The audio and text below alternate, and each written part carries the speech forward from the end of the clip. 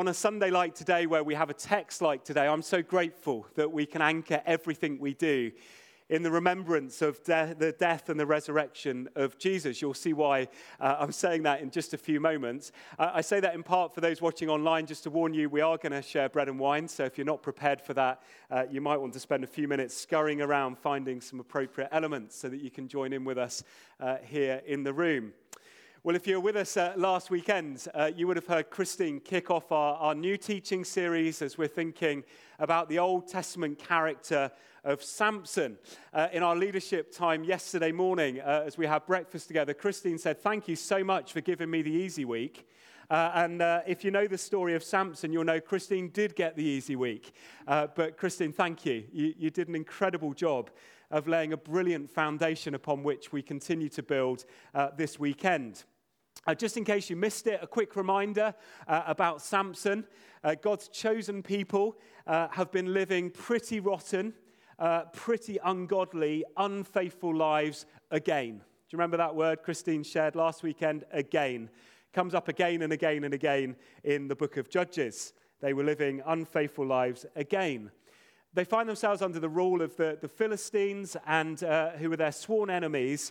So God decides, I'm going to do something about this. I'm going to raise up a supernaturally strong individual to do something about it. Last weekend we heard the story of how an angel appeared to Mrs. Manoah and tells Mrs. Manoah that she's going to have a baby, that she's going to conceive. Now, during her pregnancy, she wasn't to drink any wine. She wasn't to eat anything that was deemed to be unclean. Now, this baby that she was going to have was going to be a Nazarite. And as a Nazarite, he would live by 3 vows. The first was, thou shalt not go to the pub. Who fancies being a Nazarite? Anyone? Not many hands going up in the room this morning. He wasn't to drink any alcohol. The second was that he wasn't to touch anything that was dead or unclean. In contemporary language, we say, Samson, you must sanitize your hands regularly. And then thirdly, not a problem I have, he was told he could never go to the barber, that he was to allow his hair to grow nice and long. Now, of course, all of this, especially the vow about the hair, was a way of Samson outwardly demonstrating his inward commitment to God. Sounds a bit like baptism, doesn't it? An outward demonstration of an inward commitment to God. Now, you'll remember that the angel appeared to Mrs. Manoah. When Mr. Manoah heard the story, he checked it out with God. Another angel appears, and the angel confirms that what she'd heard was actually true. And then at the very end of Judges chapter 13, where we finished last week, the chapter before we were in this weekend, Samson, it says, grew and the Lord blessed him, and the Spirit of the Lord began to stir within him.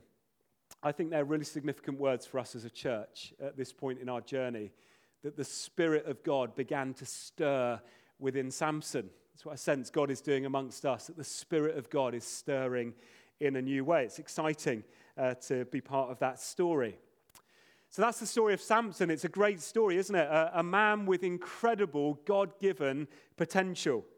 As Christine helped us see last weekend, he was a man that was blessed. He was blessed with parents who clearly loved him and nurtured him and wanted him to flourish in the things of God. That's my desire for my children, that they will live in the things of God.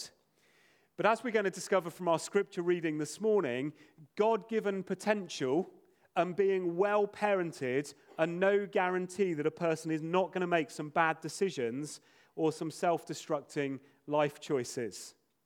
In a sense, you can summarize the whole of Samson's story in a single sentence. A strong man with a dangerously weak will. That was Samson, a strong man with a dangerously weak will. Now, there's no doubt, as you look at the story of Samson, that God's hand is upon him. God's strength is definitely with him. So much so that when God's Spirit came upon him, Samson could kill 1,000 Philistine men.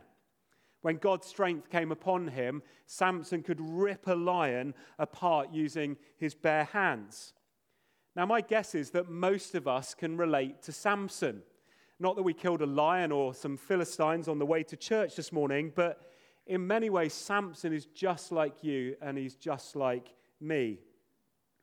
A man with so much potential, and yet again and again, he squanders that potential with stupid living and irrational choices. And yet, here's the amazing thing. God continues to pour his grace into Samson's life despite the fact that he can't get his act together. I wonder if you can relate. Do you know, it's grace that got me into God's family, and it's grace that keeps me in his family. That's my story, and maybe that's your story too. So if you've got a Bible, let's turn to Judges. If you can still find it, it's one of those books of the Bible that disappears when you start looking for it. Judges chapter 14. I'm going to read in various chunks this morning, so please do keep it open in front of you. Samson went down to Timnah and saw there a young Philistine woman. When he returned, he said to his father and his mother, "I've seen a Philistine woman in Timnah. Now get her for me as my wife." His father and his mother replied, "Isn't there an acceptable woman among your relatives or among our people? Must you go to the uncircumcised Philistines to get a wife?" But Samson said to his father, "Get her for me. She's the right one for me." His parents did not know that this was from the Lord. He was seeking an occasion to confront the Philistines, for at that time they were ruling over Israel. So in these opening verses of Judges chapter 14, we see at least 3 massive tripstones which caused Samson to fall on his face despite his God-given abilities and despite the fact that he was well-parented. The 3 tripstones are lust, entitlement, and pride. And out of that cocktail, we then discover Samson gets incredibly angry. And I want to suggest to us this morning as we open up God's word that these are 3 tripstones that we would do well to look out for in our own lives. And the first is the tripstone of lust. Now, perhaps it goes without saying that lust is a huge problem in our world today. But it's not only a problem for men. It's especially a problem for men, but it's also a problem for women. They're not immune in our pornified world. Lust is that occasion when you see something and you just desire it and you have to have it for yourself. And if you're caught up in lust, you'll often find yourself responding with words like, "I want it. I've got to have it. It must be mine. I'm going to have it." We see those words and hear those words pour out of the lips of Samson. When a person gets locked into lustful thinking, and if you've ever been in this place, you'll know it, all sense and all logic goes out of the window. And we see that in spadefuls in the story of Samson today. His gaze, in a sense, is locked onto things that he shouldn't be looking at, and he becomes so utterly blinkered to those things that he can't even hear the words of those wise people who are trying to speak wise words and sense into his life. In our story today, Samson travels not far, about 4 miles away from his home, into enemy territory. He's going into enemy territory to this place called Timnah. Now that's significant. He spots a stunning young woman, and from that moment onwards, he becomes absolutely obsessed about her. He says to his parents, "I want her, I've got to have her, I'm going to have her, and by the way, parents, you're going to partner with me to make this happen." Now, rightly so, his parents in this moment start trying to speak some sense into his life, but he's so caught up in this trap of lust that Samson simply couldn't listen to what his parents were saying.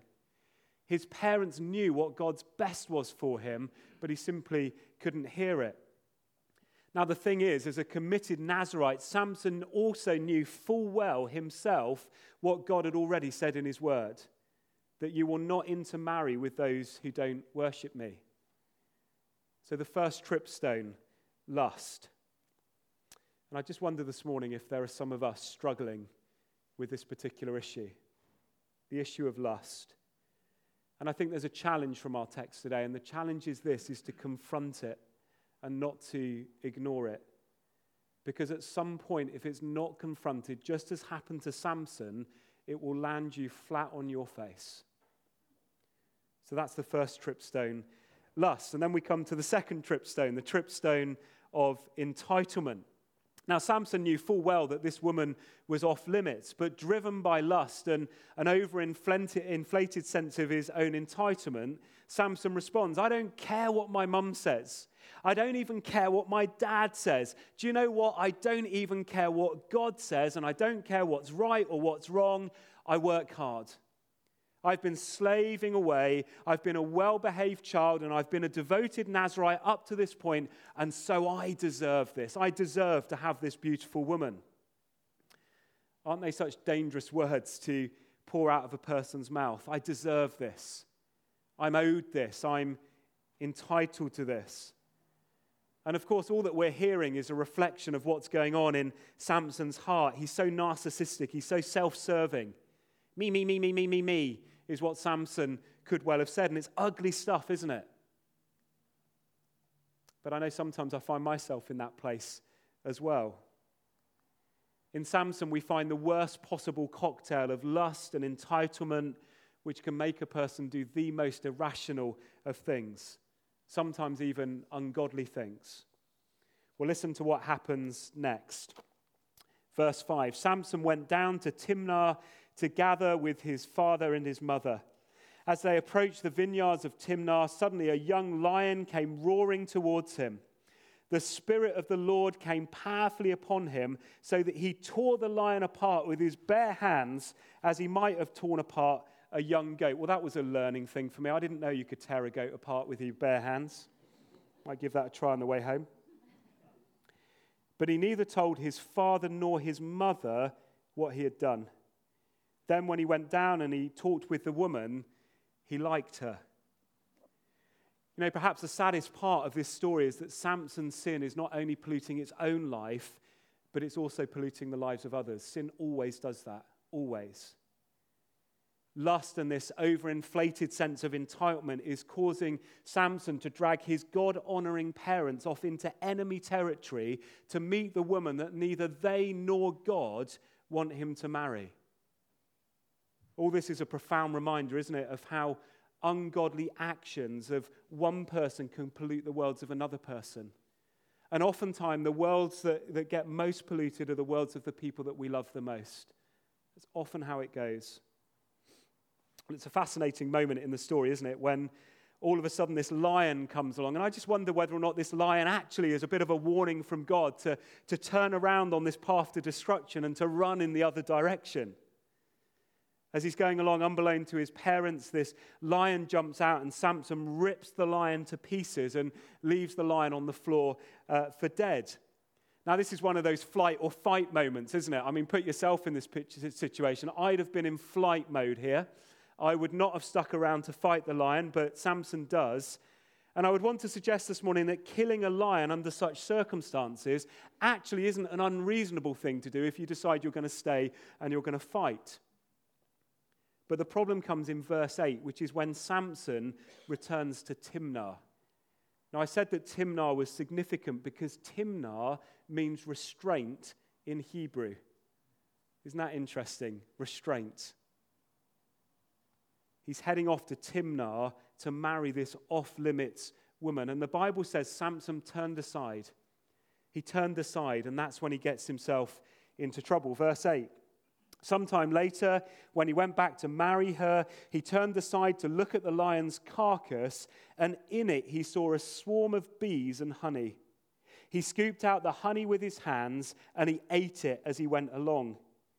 When he rejoined his parents, he gave them some too. And they too ate it. But he did not tell them that he had taken the honey from the lion's carcass. Samson turned aside, or we might say he made a little detour. And that's the point at which he gets himself into trouble. When we're supposed to be going in one direction and we deviate from the path that we should be on, when we turn aside, that's when we all get into trouble, isn't it, in the journey of faith? A little detour into sin can get us into a whole pile of doo-doo. Samson simply knew he shouldn't have been there, but actually he wanted to be there. Again, I can relate. The Apostle Paul can relate. Romans chapter 7, verse 15. I do not understand what I do. For what I want to do, I don't do, but what I hate, I do. Arrgh! That was supposed to be frustration, not the sound of a pirate, by the way. I wonder if you can identify with the frustration. Suddenly, because Samson turns aside, he finds himself breaking one of his Nazirite vows as he stops to admire this ripped-up lion carcass. Verse 9, in it was a swarm of bees and some honey, which he scooped out with his hands, and he ate as he went along, and then tragically he gives that to his parents. You see, here's the big learning point, I think, from our story today, is what we are focused on will ultimately shape us and lead us. Whatever we fix our gaze upon will ultimately shape us and lead us and guide us. Do you remember the old hymn? Turn your eyes upon Jesus, look full in his wonderful face, and the things of the earth will grow strangely dim in the light of his glory and grace. You see, it works both ways. If we fix our eyes on sinful things, that will lead us and guide us. If we fix our eyes on Jesus, then we've at least got a chance of doing things which honor him. What was it he was supposed to not touch? Well, he was not supposed to touch dead things, things that were unclean, and here he touches a very dead lion. The same God who gave him the power to rip apart the lion, he betrays. He betrays a vow to the God who had blessed him throughout of his life. For what? For a handful of honey. For a few moments so that he could brag about himself, about how awesome he was for a few days because he'd managed to kill this thing that had attacked him a few days before. Of course, what we know from the story, it was only God's supernatural empowering that actually made him awesome in that moment with the lion. I mean, who would be stupid enough to betray God for a handful of honey?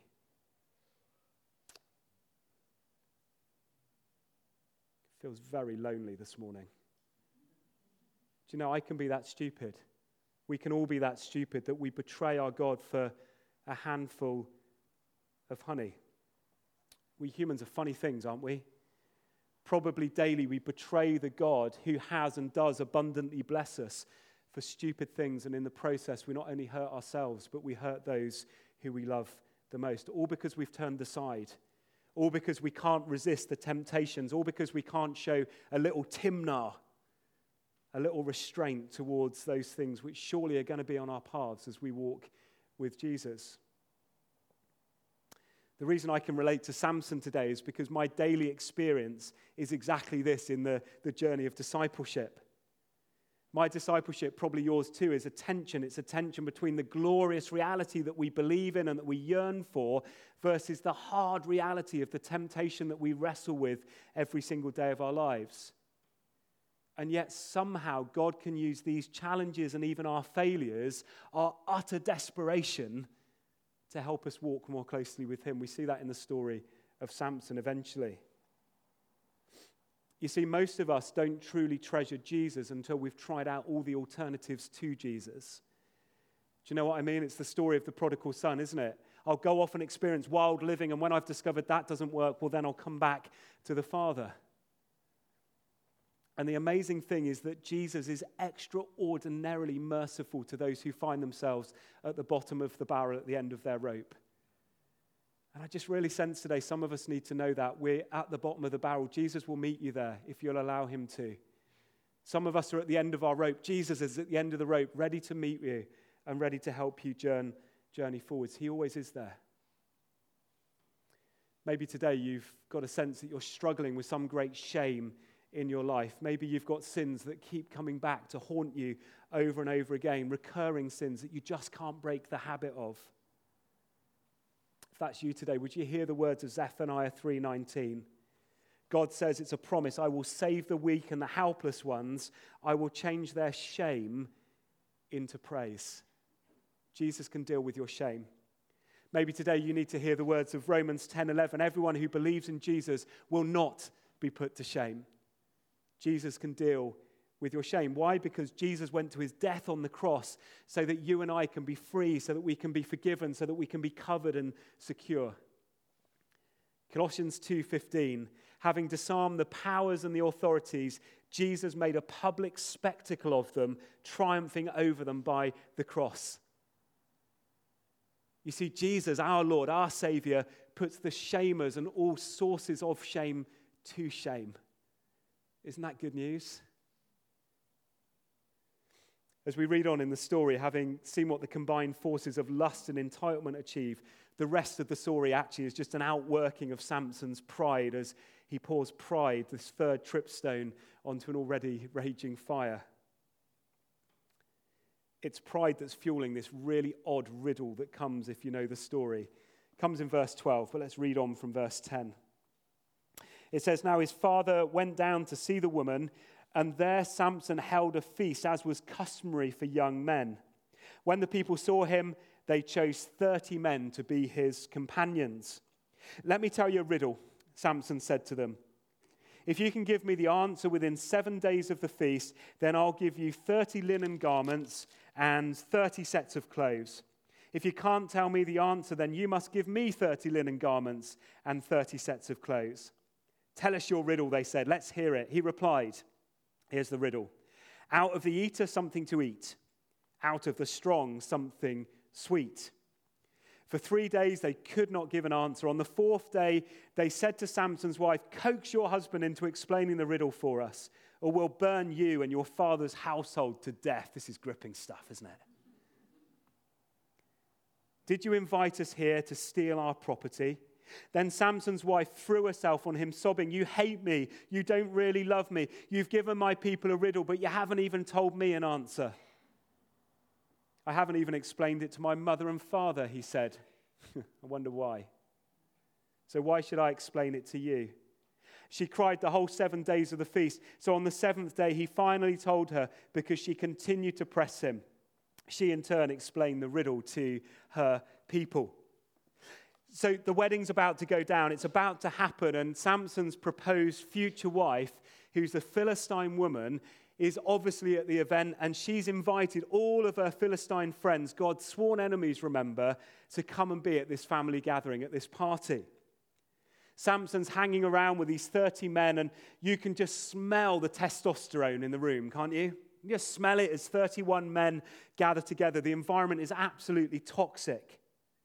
"I'm such a man. Hey, I'm going to tell you a riddle. How about we have a little wager on it? And I bet you 30 pieces of linen and 30 bits of clothing that I'm going to win this contest and you're going to lose." Well, God had gifted Samson abundantly, but it's very clear that he didn't gift him with the gift of mathematics. If he loses, he's got to come up with 30 outfits. If the other men lose, then they've just got to come up with one each. Samson is not very clever at maths. He says, "I'll give you 7 days to to work out my little riddle." You see, what he's really doing in this moment, fueled by his pride, is he's giving these men 7 whole days to think about how amazing Samson is because he'd killed that lion. Here's the riddle, verse 14. "From the eater came something to eat. From the strong came something sweet." What on earth is he going on about?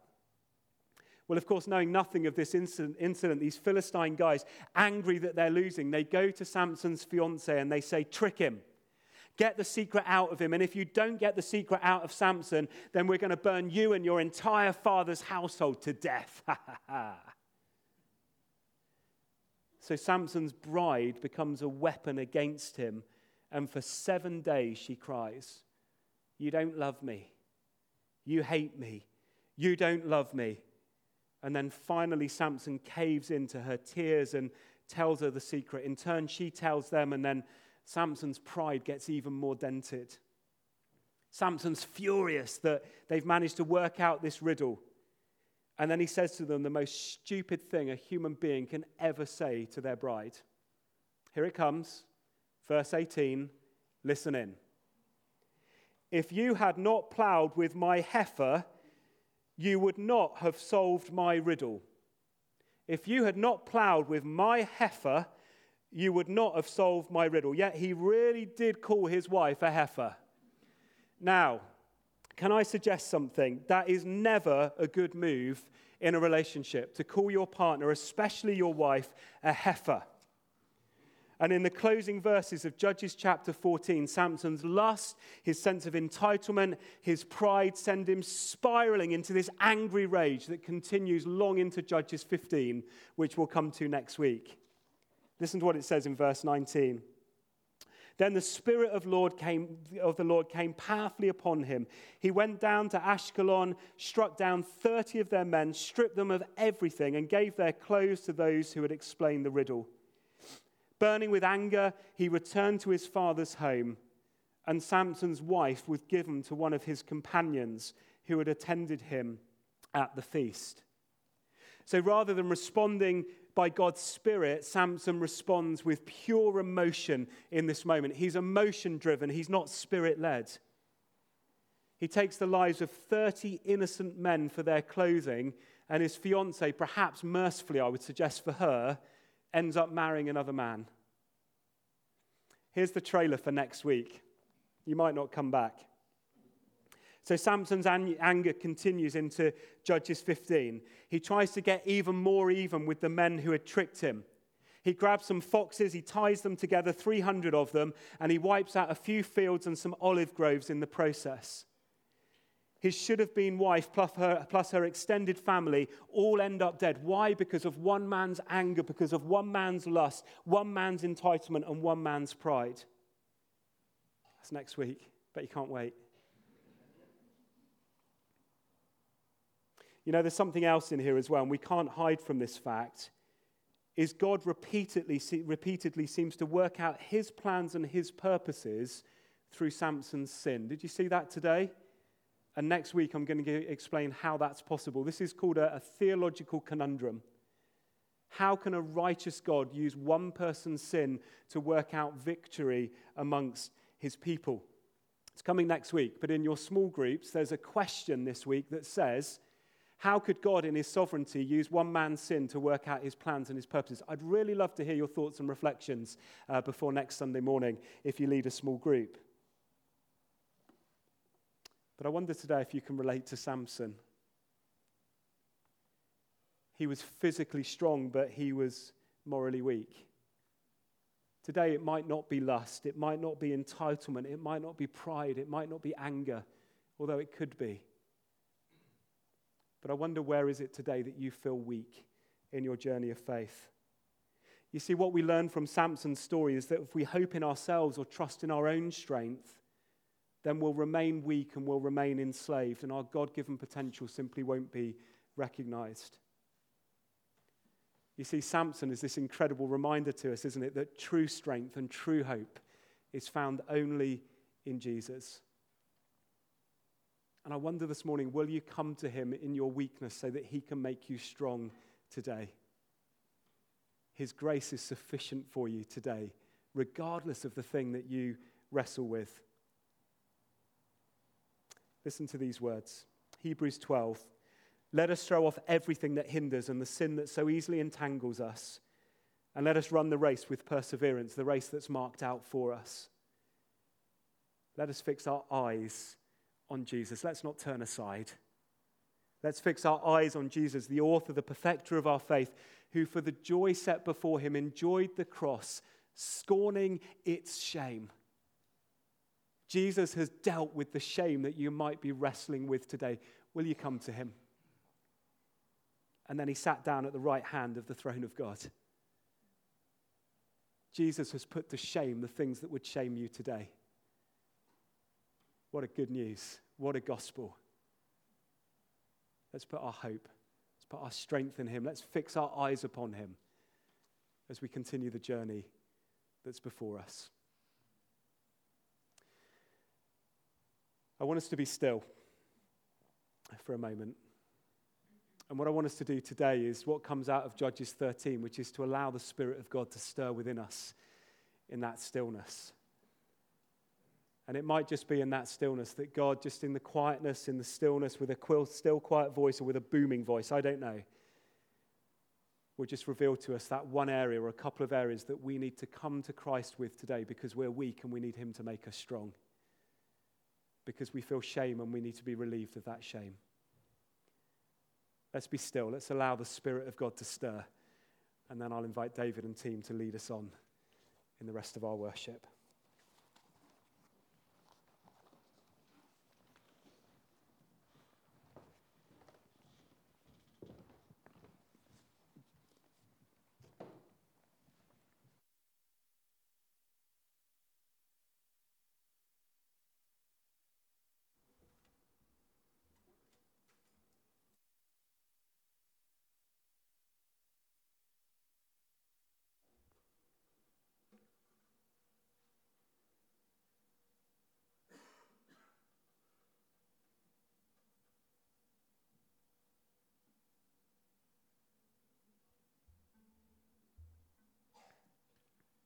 Thank you, Lord, that you speak into our lives.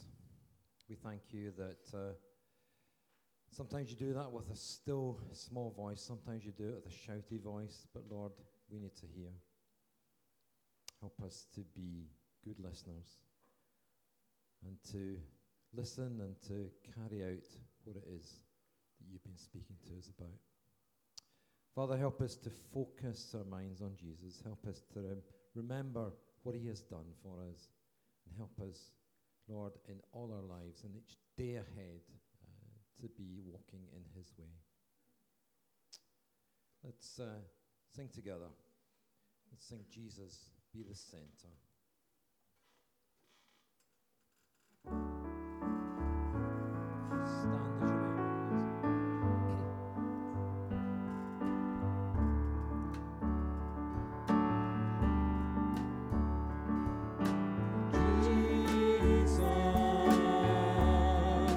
Stand as you're able.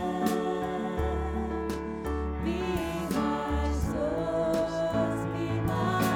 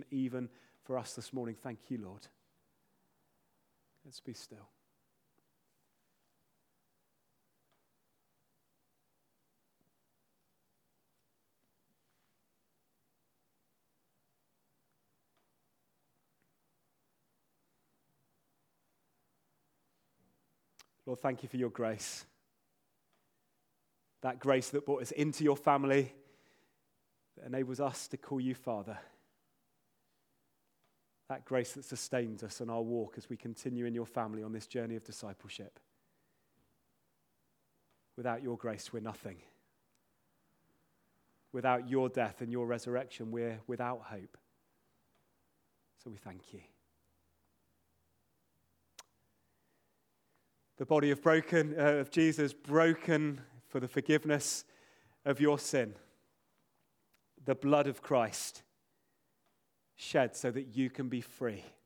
So that you can be free. To invite those this morning who are going to be serving us to come. And then as and when you're ready, I invite you to come to the table on my right or to my left or to the table that's at the rear, whichever you prefer. To receive the bread this morning, which is gluten-free. Also to receive a cup of wine. It's Nazarite wine, by the way, this morning. It's alcohol-free. I'd invite you as you return to your seats to eat the bread, but to hold the cup so that we can drink together. Let's respond this morning, knowing that though we're weak, Jesus makes us strong. Please, as you're ready.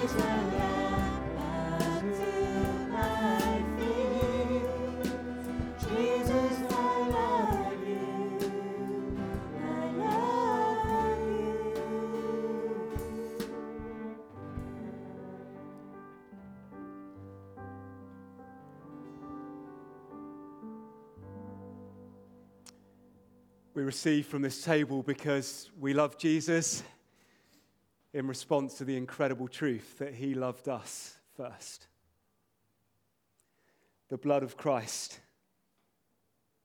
the sign of how much he loves us, even though we're weak. The blood of Christ that reminds us that he is strong. Strong enough to conquer over sin, strong enough to conquer over death. Let's this morning drink together from the cup as a reminder that we love him and he loves us even more. Amen.